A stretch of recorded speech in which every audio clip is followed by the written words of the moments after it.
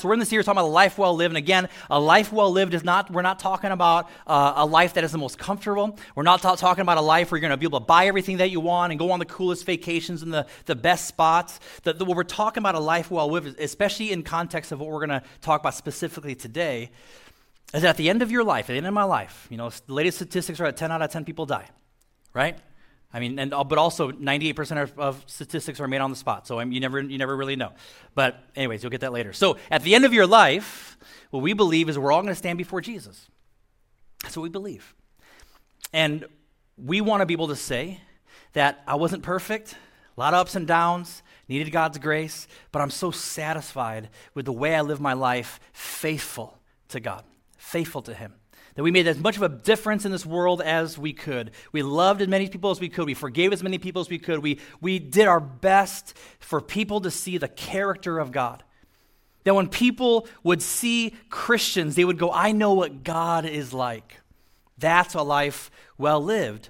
And it's about this idea of living with wisdom. Living with wisdom, not living with knowledge, because they're not the same thing. Sometimes people come to church, and there's been people over the years that have left the church because they say we don't preach deep enough. It's like, no. Jesus didn't preach deep then. We preach clearly. So don't mistake clarity for simplicity. Don't mistake clarity for shallowness. The question is, we're going to preach clearly. It's going to bother you. The big question you need to wrestle with is, am I willing to do that? Am I willing to live that? Many of us are educated far beyond our level of obedience. So it's not, hey, tell me some more things that I'm not going to actually do. And we call that deep. That's not what we do here at the church. What we're going to say is, hey, this is clear, this is simple. Do you do it? Do you do it? And if not, hey, I'm struggling too. I'm imperfect with you. We're trying our best. We need the grace of God. We need the power of the Holy Spirit to help us. But are you doing it? One of my old friends used to say that wisdom is knowledge applied. Wisdom is knowledge applied. Doesn't matter what you know. What do you do? What do you do? So today, we're going to talk about your favorite topic. And I know you woke up this morning going, man, I hope we talk about this today in church. We're going to talk about money. God, okay. And here's the thing. We're not going to end service today with an offering envelope. All right? No one is going to go, so in light of what we talked about today, how much are you committing to give to the church? Not what we're talking about today. Okay, actually, this year, every year we've had a tradition of this first gift offering. And first gift offering, just philosophically, is we announce it sometime in November. And the first week in December, we give everyone these envelopes to say first gift offering. If you want one, we have a box of them in the back from last year. If you want to just take one and frame it and put it above your bed. But we give them on November sometime. And then the first week of December, we challenge everyone, hey, give Jesus your first and best gift. We're not doing that this year. What we decided to do instead, in light of economic uncertainty, in light of there's kind of this sense of, oh, what's going on? Everyone's laying people off, in light of all of that, right? Those of you guys that are invested in crypto, sorry, right? Check in on your friends. Those that were like, you need to buy all this crypto. You need to check in on them, okay? You probably need to bring them a care package, all right? That's kind of gross in the mic, isn't it? Sorry. Anyways, so what we decided to do instead of doing first gift offering is we want to focus, we feel like leadership, the stewardship of leadership is a stewardship of attention. And so we want to be good stewards of where we guide your attention. And we want to focus you in on a couple things this holiday season. And the first one is we're going to actually give you more clarity next week, but we're partnering with Illumination Foundation, who partners and supports those experiencing homelessness. It's an amazing organization. And so next week, we're going to announce how you can partner with them. We're going to fill up stockings, not for the kids, but for the adults, because everyone gives the cute kid stuff. And man, we want to give the adult stuff too. And so we're going to fill these stockings, and we've made a commitment or a goal that's probably a little beyond our weight class in a sense, but we believe we can do it as a church. And so we're going to challenge you guys to fill up these stockings next week and be generous. And I can say, be sacrificially generous with that. And I can say that unashamedly because none of that's going to the church. So give big to that because it's important. We'll give you more information about that next week. And then the second thing is the last Sunday of every year, we give the entire offering away. We've done it since the very beginning of the church 4 years ago. It's never made sense. It's never been good for our budget, but it's good for our hearts. And what we want to do is every single penny that comes in on that Sunday, the last Sunday of the year, so this year it's Christmas Sunday, ironically, that we give that 100% away to local and global nonprofits that are making a difference. And we just want to bless them. And so, those are the two focuses for your generosity at the end of the year. None of them come back to the church. If anything, it costs the church money because we have to pay for credit card fees and processing fees for every gift that you give. But we're going to eat those and give every dollar away. So give generously. Be praying about what you want to give to those things. But there's not going to be like here's a first gift offering. In case that's not how we're going to talk about today. With that, when I was growing up, I grew up in Chicago, and we were the only family that lived here in the States. My mom is Korean, my dad's Japanese, and they came over here from, I know you guys were like, I thought you were, Polish. No, I'm actually Malta-Asian. So my dad's from Japan, and so in the summers, about every other year or so, my brother and I would fly over to Japan and Korea to hang out with our aunts and uncles and cousins and stuff. And it was in the days when you can like walk your kid up to the gate, and then you could have like a United attendant like sit with your kid or whatever, take care of you. It was like the coolest thing. So anyways, we'd go over there, and I would hang out. There's one summer I remember in particular. I was probably like 11 or 12 years old, and I went by myself. My brother didn't come with me, and I was just hanging out for the summer for like 45 days with my Japanese grandma and grandpa. And it's one of my favorite memories of my childhood. And they used to wake up early because they were old, and they'd go to sleep early. They'd wake up early, and they would. They would not allow me to sleep in because they felt like it was their responsibility to train me. So we'd wake up early. My grandpa we'd go for a walk together because that's what he liked to do, and then we'd get back. He had the same routine every morning. We'd get back to the house, and he would crack 3 eggs into a cup, not even stir them or anything, just eggs, just chicken fetuses, just in a cup, and then just bam, right? And then he would give me 1 that I would just muscle down. And so, but I'm like, hey, if Grandpa can do it, I'm going to do it, and apparently it's good for you. So I did that, and then a lot of times I would spend the afternoon doing origami with my grandma, and they both did the same things when we were whether we were making tea or making origami or we were cooking lunch or whatever. There was always this sense of, man, whatever you do, man, do it with excellence. If the crease, if we're making like a little crane or something with origami, if the crease wasn't exactly to the corners, if the crease wasn't exactly like really well creased, she would just crumple it up and go, do it again. I'm like, what? This is not fun. But they were teaching me lessons. There's wisdom in those times, right? Just before screens and before internet and all that kind of stuff. And my grandpa would teach me the value of hard work, of going slow.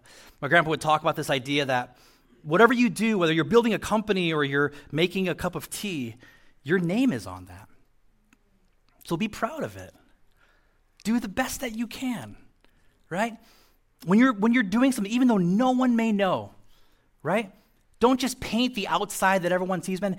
Do both sides because you know it's there. Don't do shortcuts. He taught me the value of hard work. Talk about the value of integrity and honesty. Natalie will tell you, my kids will tell you that nothing will tick me off more than a breach of integrity, than a breach of honesty, a breach of not owning it, right? That's like a big deal to me. A lot of times, especially in the evenings, we would have the best talks sitting on the back deck on the back side of the house. And I miss those talks. The reason why I bring that up is because I want that to be the framework as we talk about finances. I want you to picture sitting on the back porch with Grandpa Solomon, and he's giving you money advice. If you're taking notes, actually, I just called it Grandpa Solomon's money advice. It's pretty simple, right? What's crazy about Solomon is Jewish history says this. It says that King Solomon was greater in riches and wisdom than all the other kings of the earth. The whole world sought audience with Solomon to hear the wisdom that God had put in his heart. So people would come from all over the known world at the time to sit and have Q&A sessions with Grandpa Solomon. How do you do this? How do you rule? How do you manage your money? He was getting millions of dollars of gold every month if you read history there. What's wild about all this is that it wasn't transferred. The wisdom of Solomon, what we're going through with Proverbs, it wasn't transferred to his kids. It's really wild. See, you can sit in a house that wisdom built. You can sit under the covering of a certain standard of values and be frustrated by the rules, be frustrated by the boundaries of that house that those values implemented, and never internalize those values yourself. And then one day, the covering goes away and you become responsible for your own covering, and you realize why those values were there. And a lot of times, especially those of us that are older than 30-something, probably sometime in your mid-20s, older 20s, you realize, oh, my parents were not idiots, right? And all of a sudden, you're telling your kids, turn off the lights. You're like, oh my gosh, I'll become my dad, right? What's wild is Solomon's son, Rehoboam, inherited a lot of the wealth. And then in his lifetime, he lost almost all of it. Isn't that wild? That's a lot of money to spend. That is like a trust fund vacation, right? So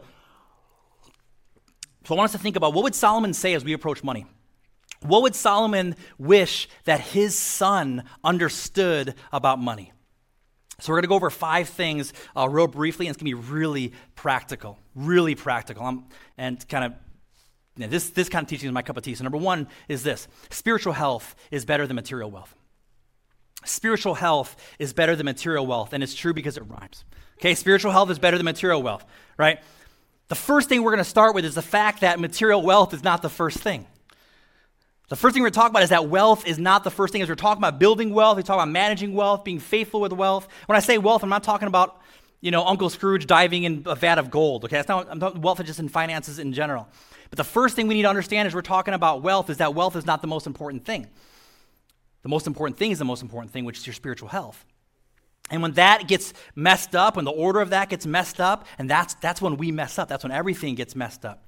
So whenever material wealth comes before spiritual health, what we do is we make what should be a tool and we turn it into a god. All right, let me say it again. Whenever material wealth comes before spiritual health, we take what should be a tool and we make it a god. So we need to keep first things first. Proverbs says this in 16:16. How much better to get wisdom than gold, or to choose understanding rather than silver? So what the writer is saying here is, if you can choose one, wisdom, gold, choose wisdom. If you can choose silver or understanding, choose understanding. And we say amen to that. Write it down. That's right, Taka. And then so many times, when we have to choose between finances and faith, we choose finances. Right? So many times, me too. I was so encouraged. A couple days ago, I was texting with a friend of mine, goes to the church, and he's just like, hey, Taka, can you pray for our family? A great family. They're awesome. They've been here for a while, and they're having some financial challenges. Nothing crazy, right? Nothing like we're going to be homeless tomorrow. Nothing like that. But definitely like, hey, we're dipping into our savings, and something's happening in a few months that we need a miracle, man. Like, we need God to intervene. And I was like, hey, let's pray. I'm asking diagnostic questions. How can I help? What are you looking for? I believe specific prayers get specific answers. So what exactly are we praying for here? And then, unprovoked, I didn't bring this up. He brought up, he goes, hey, just so you know, we're not budging on our tithe. And he goes, we want to keep our faith a priority. We want to keep God first in the middle of all this. I was like, I'm just proud of you. That's the right way to approach it. And I would say that, it sounds weird because I'm the pastor of this church, but I would say that if you went to a different church too. So today, a lot of times what we can do is we can assume someone is wise. We can assume someone is smart if they're wealthy financially, right? We're like, oh, I don't know about this guy. Man, did you see their car? They must be really smart. They must be really wise. Do you have a boat? Did you see their boat? They must be really wise, right? They're successful, so they must be wise. And that's not true. Wealth and wisdom are not always correlated, okay? There's a guy called Nabal in 1 Samuel, and he's super wealthy. His name literally means fool, right? And his actions are very on brand, if you read the story in 1 Samuel. Jesus told a lot of stories about this guy that he called the rich fool. He didn't even give him a name. He just called him the rich fool, right? There's Proverbs actually talks about that it's possible to be crooked, to be deceitful, to be disingenuous, and be rich. It says this in Proverbs 28. It says, better is a poor man who walks in his integrity than a rich man who is crooked in his ways. That you can be crooked in everything that you do, that no one trusts you, but you're rich. You're rich, right? So I want us to be clear, wealth financially does not mean wisdom. The goal of biblical finance is what we're talking about today, and I've seen so many times, I've been to church situations where it's like, the Bible tells you how to have a hockey stick. It's like, okay, can I tell you, sometimes we take the American dream, right? White picket fence, nice house, golden retriever, 2.5 kids, right? And and we go, Jesus wants that for me too. Jesus wants you to be wealthy. Jesus died on the cross so you can have success in every area. And can I tell you the problem with that?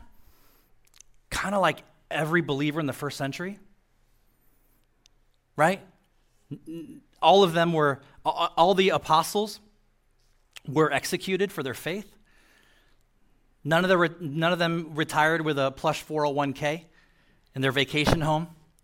Grandkids running around, 2.5 kids, right? They didn't have that. The biblical finances is not about having a lot. It's not about having a little. You can be wealthy and dumb. And you can be poor and dumb. And you can be wealthy and wise, and you can be poor and wise. All right? God isn't going to ask us. God isn't going to ask us how much we had. He's going to ask us if we were faithful with what he gave us. So biblical finances is not, here's the 3 ways to get wealthy. Biblical finances is how to be faithful, not how to be wealthy. Okay, I want to make sure we have the right framework as we do this, okay? So number 1, spiritual health is more important than material wealth. Number 2, hard work honors God. Hard work honors God. You realize work is not a product of the fall? It's not like when God created Adam and Eve, he goes, couches, flat screen TV, just, robots to serve whatever you want to serve, right? No. You know what he did? He created Adam and Eve. He put them to work. Put them to work, right? Work is not a product of the fall. Work is you being part of your design. So hard work is good. Proverbs 10 says this, the one who is lazy becomes poor, unless you're a trust fund kid. But the one who is lazy becomes poor, but the one who works diligently becomes wealthy. The Bible actually calls labor or money the fruit of one's labor. Labor increases your intellect, if you allow it. Labor increases your skill. And here's where I'm going to sound old, man, but people are growing up with a deterrence to hard work. Read the statistics of like how many people are saying right now that their life goal, their plan for their life is to be an influencer. I mean, it doesn't not work for a lot of people, but that's not like, but can I say this too? Actually, not the random influencers, the ones that are really creating content, like good content, ask them if it's hard work or not. It's still a ton of hard work, right? So laziness results in, I want to be clear about this, here's why I really believe, laziness results in lower income, okay? Laziness results in lower income. Laziness results in debt. Laziness results in dependence on credit cards, in other words, other people's money. Laziness results in a dependence on other people. Now, just so we're clear, not just so you think, you're thinking, man, Taka is heartless, man. I'm not saying if you're depending on other people's support, because we all need each other at times, that you're lazy. It's not what I'm saying. What I'm saying is laziness results in these things, and you know that to be true. With this is just saying, don't squander God's blessings with get-rich-quick schemes, right? If someone comes up to you and says, hey, there's this thing that I'm doing. You only got to work 2 hours a day, and I just need you to give me $500, and you can get started too, right? We can have a meeting tomorrow in my mom's basement where I live. And you can be successful just like me, okay? Don't get involved in get-rich-quick schemes. Work is good. Work is good. If you acquire wealth slowly, diligently, the Bible says, you'll have the character necessary to manage it well, but don't take the finances God gives you and throw it away in some get-rich-quick scheme, because that dollar could have been used to give someone clean water, to feed someone, to introduce someone to Jesus in a life-changing way. So, hard work honors God. Number 3, have a plan, work the plan. Told you to be practical. Have a plan, work the plan. I want to challenge you to put together a budget, okay? And I know some of you guys, especially you free spirits out there, you're like, I don't want to have a budget. That feels so restricting. Can I tell you? Can we grab coffee? I'd love to walk you through how to create a budget. Because even the free spirits that I've helped walk through creating a budget with all like dude, have $100 of blow money or just whatever the thing, have fun money, closed line items or whatever. You can have fun. You're not going to be restricted. It'll be freeing. It'll be liberating, because halfway through the month, you're not going to be going, am I going to have more month than my money is going to help me with this month? Right? I have too much month, not enough money this month. Am I going to be in trouble before my next paycheck? With a budget, you know what's happening. So you can I have $10 to spend on a movie because I have that budgeted, right? So a lot of times when I tell people to create budgets, they say they feel like they got a raise because they know where their money is going. So let me give you some basic things on how to create a budget, okay? This is not from Solomon, this is from me, okay? So take 1 month, even if even though December's a little weird, November's a little weird, every month is a little weird for different reasons, but just track your spending for 1 month.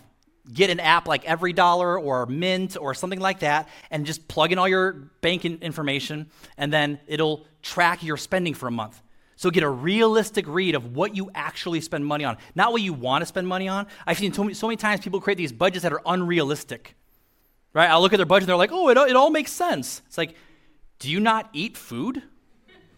Do you not pay for gas? So track your spending for 1 month, and you'll go, oh, I do have all these. And then what you do is you create a budget from that, from your actual spending, and then you follow the budget, right? And then you make adjustments along the way.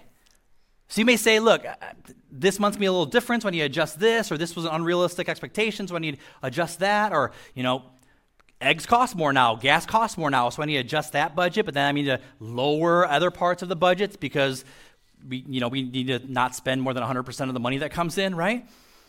I get asked all the time, what about things like vacations, taking a vacation, or what do I do about things like December with buying Christmas presents? It's kind of stressful.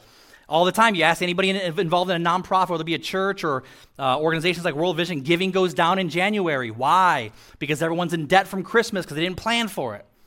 Right? Everyone's like, oh, I'm going to buy all the things, make everyone happy, impress people that I don't really care about. And so, all the cousins and all, get stuff for everybody. And then January, like, oh, crap.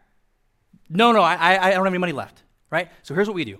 We use ally.com. We have a bunch of savings accounts. They're free. There's no minimum checking or account balance on there. And then, so if we say we need a set amount of money for a vacation in July or a set amount of money for Christmas presents, we're going to spend about this much money, then you just go, okay, how much do I need to auto send every couple weeks to this online account or once a month or whatever, so that when it comes Christmas time, we have that much money sitting in the account, cash, not debt, and then we can buy what we need.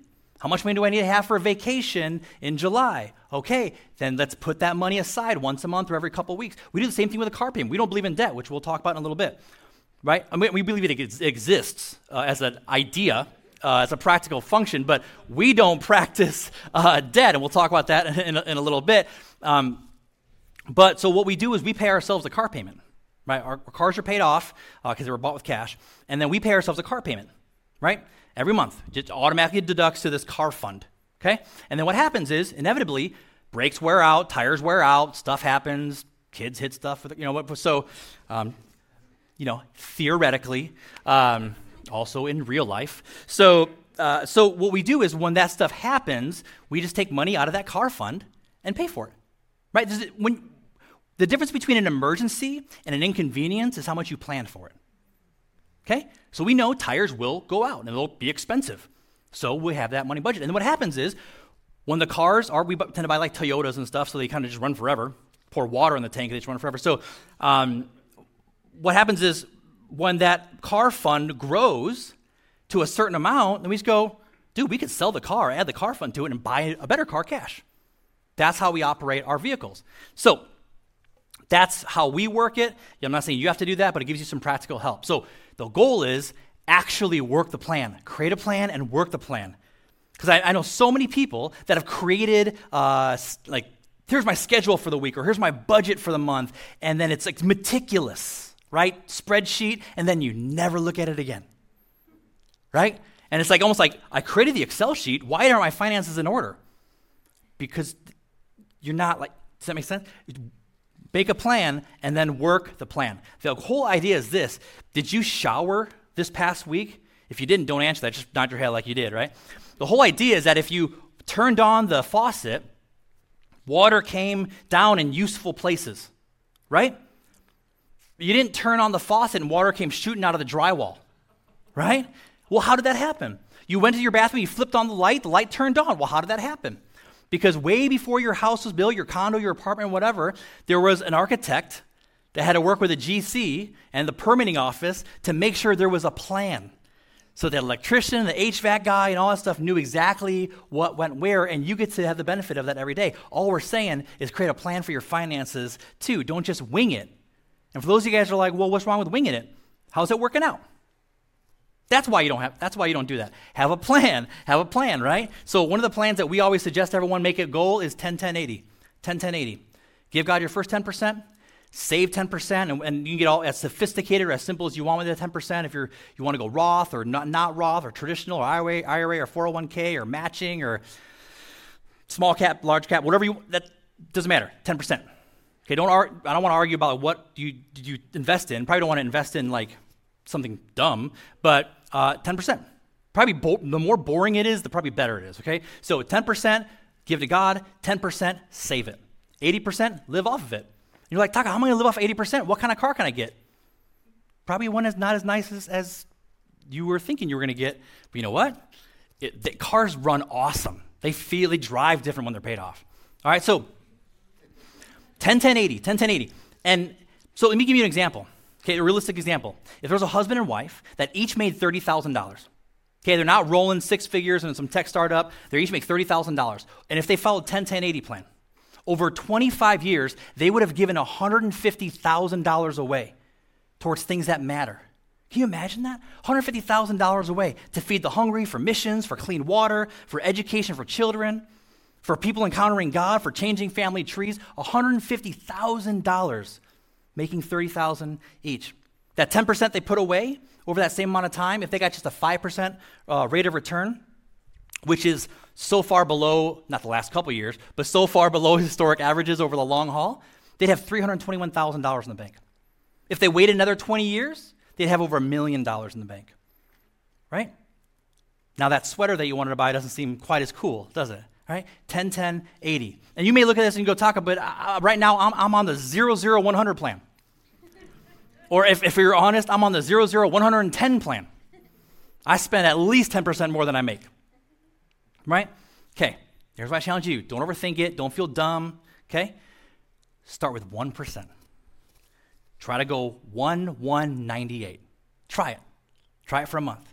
Okay? You might create some new habits. And then see if you can go to 2-2-96.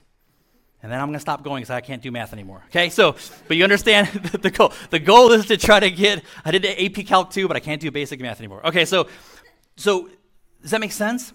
The whole idea is little by little, little becomes much. Little by little, little becomes much. Proverbs 13 says, wealth gained hastily will dwindle, right? But whoever gathers little by little will increase it. This is it. Have a plan, work the plan. And again, if you're going, Taka, there's so much you unpack there, I don't know what to do. Can I grab lunch with you? I'll buy you lunch. I'll buy you coffee. Let me help you put a budget together. I'm not going to ask to see your W-2s. I'm not going to ask if you're tithing to the church. That's not my goal. My goal is to help you be a good steward with the finances God has given you. If that be helpful at all, it'd be my honor to help you with that. All right. Number 4, avoid debt like the plague. Avoid debt like the plague. Avoid debt like you're avoiding RSV. Avoid debt like you're avoiding COVID-19. Right? Avoid debt like you're... Okay, so avoid debt. Proverbs 22, verse 7 says this, the rich rules over the poor, but the borrower is slave, or it becomes a lender's slave. Solomon's saying debt is bad. Being in debt is like being a slave. Why? Because you can't spend the resources where you want to go. You're tied to this, and you've experienced that, right? Some of you guys have experienced that. You're going, man, I got in all this debt, and man, I didn't realize it was going to spiral, and we got in a rough life situation, and we had to get in debt because just to survive, and it feels like a burden, doesn't it? So, as awesome as compound interest is on the positive side, it is a nightmare on the negative side. Let me give you a real life scenario on this. Say you watch some HGTV special and you're inspired. You're like, I need new appliances.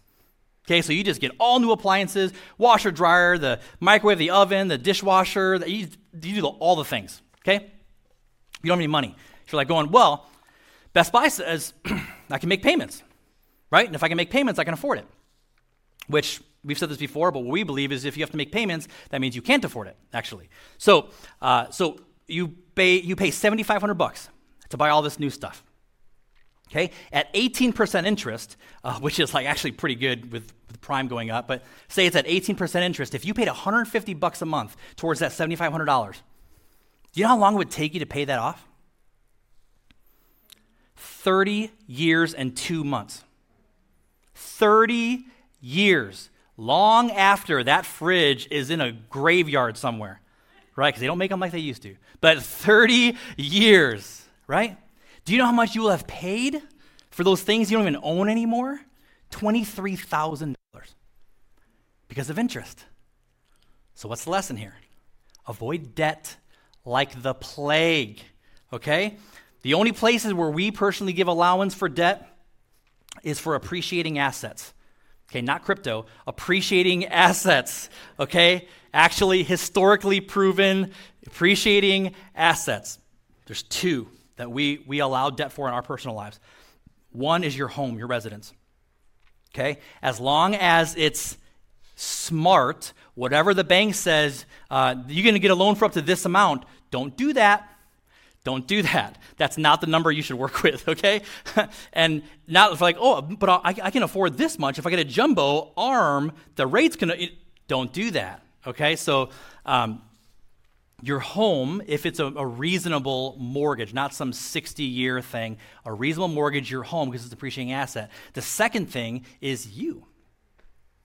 Second appreciating asset is you, right? So we're not against student loans with a caveat. For necessary items. Okay? Some of my friends went to school. One of my friends, she used, this one's not a wise move. She used a good portion of her student loans to buy a really sweet car. Okay, really stupid. Okay, this is back in the 90s. You can do weird stuff like that. So, but if you get the minimum amount of loans for school, that may mean you go slower. That may mean you take less classes. That may mean you stay and live with your parents and go to JUCO. Right? That may mean that you don't get to go to that real cool bougie school. That means you take more years to finish your schooling. It may mean you're working at KFC while you're going to school. But you know what's going to happen? You'll enjoy your classes more. You'll focus more. You'll blow less classes off, right? You'll maybe think about, okay, this major I'm choosing, maybe I'm not going to change it 5 times. Maybe I'm going to really think through what I want my major to be, because when it's real money, right? When you're going, I'm making $20 an hour over here, and that's thousands, that's a lot of hours. You start reframing stuff, right? So you'll value those things more. We're pretty old school with stuff. And here's the reality of it. Again, I was talking to someone 2 days ago. They have a lot of student debt. I'm not against student debt, like we just said. But those of you guys that have a lot of student loans, you get it, right? Like, you get it, right? It is a weight. You feel like you are a slave to that. It's debilitating many times, right? And all I'm saying, I think anybody who has a ton of student debt would say, amen, Taka, say it again, right? Because a lot of times you're like, oh, click the button. Yeah, apply that to my student loan, right? Because it doesn't feel like real money. It's real money. And you have to pay it back. I know you're like, oh, no, the government's going to pay it back. Maybe. But assume that you're going to pay it back because you signed a document saying, I will pay it back. So assume you're going to pay it back, all right? So I'm old school, but that's the only place for debt. Okay, last thing, 5. Distinguish between wants and needs. Distinguish between wants and needs. Growing up, again, immigrant household, right? So it's a little different, but I'd say, Dad, I need that Sega Genesis, or I need that Castle of Grayskull, or whatever the thing is. I need it. All my friends have it. I need it. And my dad would just go, you need air, you need food, a little bit of water, right? That's what you need. I don't care if all your friends have that, right? All your friends jumped off a bridge. I don't even know I don't know if all parents go to the same class. Here's the line you say. But anyways, they would just be very clear on what a need is and what a want is. Now here's the thing. Wants aren't bad. They're not bad. If you have the margin to do something really cool, do it. Buy some sweet sneakers. Go on an amazing vacation. Buy that amazing car. Buy that thing that you've been dreaming about. But do it with wisdom and do it with faithfulness. But you have to distinguish between wants and needs. Something, if the want takes away from the plan, if the want increases your debt, if the want takes away from your ability to be faithful to God. See, back in the day, there wasn't debt. Remember back in the day, like at Kmart, it'd be like layaway? Then you're like, I want that couch or whatever. And you give them $20 a week. And when it's finally you paid it off and you're ready to take that couch home, it feels different because you worked for it, right? It's the same thing. Along this line is determine when enough is enough. Determine when enough is enough. In Luke chapter 12, Jesus talks about this guy who has a ton of stuff, and he builds bigger barns. He gets more storage units and more storage units to hold all of his stuff because he can't stop clicking buy now on Amazon, right? So I'm reading into it, but I think that's what was happening here. But Jesus talks about this guy who's acquiring more and more stuff, acquiring storage units to hold all the stuff. And the rest of the teaching, Jesus calls him the rich fool because he can't stop getting more stuff. Next thing is make a decision to not compete with the Joneses. Make a decision to not compete with the Joneses. And so someone gets a new kitchen, so you need to. Someone gets some new sneakers, so you need to. Someone goes on a fancy vacation, so you need to. Someone gets a new car, so you need to. You know what the winner of the Joneses competition gets? A mountain of debt. And what we tend to do, especially with social media, we go, I want to go on the vacation that person has. I want to get the shoes that person has. I want the wardrobe this person has. And we pick and choose, and then we go into debt because now I can't afford it, but we have an opportunity through debt to get it, right? And it becomes a curse, not a blessing. So here's my challenge to you. I don't know what your thing is, right? Some of you guys are like, I don't care what car I drive. And some of you guys are like, I really care what car I drive. Okay? So whatever your thing is, here's what I challenge you to do. Whatever the thing is, like, when they get the clothes, I want the clothes. That's your thing, clothes. Or I love backpacks. I don't know about you, I love bags. I wish I had a wall of bags, all kinds of bags. We were talking about this yesterday with some of the staff. I would have a large wall. I mean, if I was like super rich, and it'd be like 3/4 bags, and it'd be 1/4 sneakers, just like 10 feet with like an elevator system. Be all these different sneakers, right? Be awesome. Can't do it. Anyways, here's what I challenge you to do. Whatever that thing is, like get a trophy from Amazon for like $5. You can get a custom nameplate, and your neighbor that has a lawn that you want, dude, just Best Lawn Award. You go to your neighbor's house, you're like, you won. Bro, I succeed. You have the victory. That person that has a wardrobe you want, you win. I'm not going to compete anymore. You have the best clothes, right? If you grow out of them, I'll buy them off you, right? Give me a good price. The person who goes on all the sweet vacations, you're like, you win, man. Do you even work? What do you do? You're always in some amazing location. I'm living through your Instagram. You win, right? And just declare them the winner and get out of the game because there's a dangerous word. If there's any one word that will keep you from being faithful, it's this: more. More. If you have more as your goal, you will never have enough. Right? If you have more as your goal, can I be honest? You'll never have peace. If you have more as your goal, you'll never have joy because you want the next thing. If you have more as your goal, you'll never have gratitude. And if you have more as your goal, you'll pull everyone in your general area down into the same quicksand you're in. So, as we close, Jesus talked about, it's called the parable of the talents. And it's not talents like, I can juggle. It's talents like the money, all right? Talent was an amount of gold. And so he talks about this story about there's this master who has a lot of money, and so he gives 3 individuals different amounts of money. To one talent, one 5 talents, one 10 talents. He doesn't say, this person was super wise and loves spreadsheets, so he gets 10. He didn't say why. That's what's amazing about the story. He doesn't tell why one person gets more or less. It's his money. He decides whatever he wants to do. And it's the same way with us. I don't know why God gives some people the ability to get wealth. Some of you guys are like, you can create money, right? Not in an illegal way, but you can like create, you're just good at it. And there's others of us that are like, I don't know, how do you do that, right? I'm a 1 talent person. He's a 10 talent person. So Jesus is saying this master gives them different amounts of money. But that's not the story. The story is that the master comes back, right? And Jesus isn't telling a parable because he wants to tell just Aesop's fable.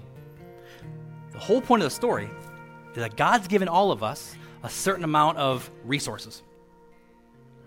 Some of us are 1 talent, some of us are 10 talent, some of us are 5 talent. The goal is that one day he's going to come back. One day we're going to stand before that master and he's going to ask us, what did you do with all my stuff? Did you realize, first of all, that wasn't your stuff? That was my stuff the whole time, right?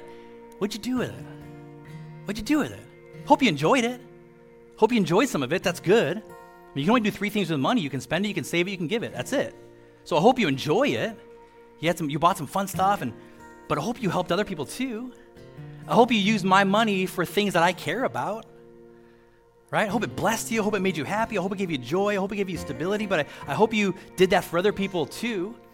If I were to watch how you spent my money, I hope that I would smile about that you had a plan, that you had wisdom, right? So I want you to think about, if you're going back before Jesus at the end of all this, what do you want people to say? What do you want people to say? God, I was faithful, did the best I can, or it's like, sorry. You remember when my first job, no, I'm not saying do you remember my first job, you weren't there. My first job, I feel like I'm really old right now, like, milk was a dime. Okay, but when I remember my first job, I made $3.25 an hour. I know, leave me alone. It was, as my daughter would say, it was back in the olden times. And it was literally digging graves and pulling out weeds out of a cemetery with a screwdriver. Okay, it's the whole nursery. We don't have time to unpack it. Okay, still working through it.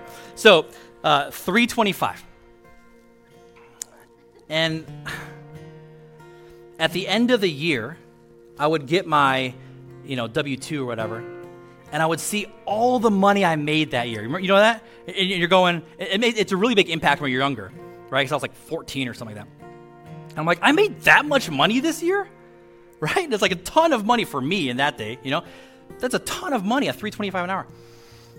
It's like, where did it go? I buy a lot of comic books, pizza. Like, what did I do with all that? I really think at the end of our lives, we're going to somehow know how much money flowed through our hands. It's going to be an amazing amount of money. Even if you're like, Taka, I don't make much, doesn't matter. The cum over your lifetime, it's going to be an amazing amount of money. And God's going to go, that was my money. What'd you do with it? What'd you do with it? So we're going to pass out offering envelopes. No, I'm just kidding. So I want you to think about, what do you want to be able to say? What difference do you want to be able to make? Okay, so let me pray for us. We pray this all the time. I hope there's no guilt, no condemnation. This isn't about, you should feel bad. That's not what I'm trying to do here. God wants you to be wise because he wants something for you, not something from you. God wants you to have peace and not worrying about your finances because you have a plan, right? So let's pray. God, we just we pray, give us wisdom beyond our years, God. We want to walk with wisdom in how we handle your resources that you put into our hands. God, I pray that the world will be just a little bit better because of how we spent your money. God, I pray for those of us in the room that are in crisis right now, that they're upside down, they're in debt, they have financial situations going on that feel like just they're so much bigger than them. God, we believe they're not bigger than you. So God, would you help those people to connect with the right other people in the room that can help walk with them, to keep in step with them, to pray for them, to support them, to give them some wisdom and coaching. God, I pray that people would leave feeling that you are with them and you're going to help them make great decisions. God, there's no formula. But at the end of our lives, we just want to be faithful. We care way more about being faithful than being wealthy.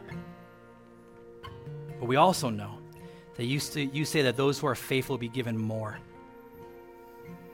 So God, help us to be faithful with what we have. And as you give us more, we commit to being faithful with that too. In Jesus' name, amen.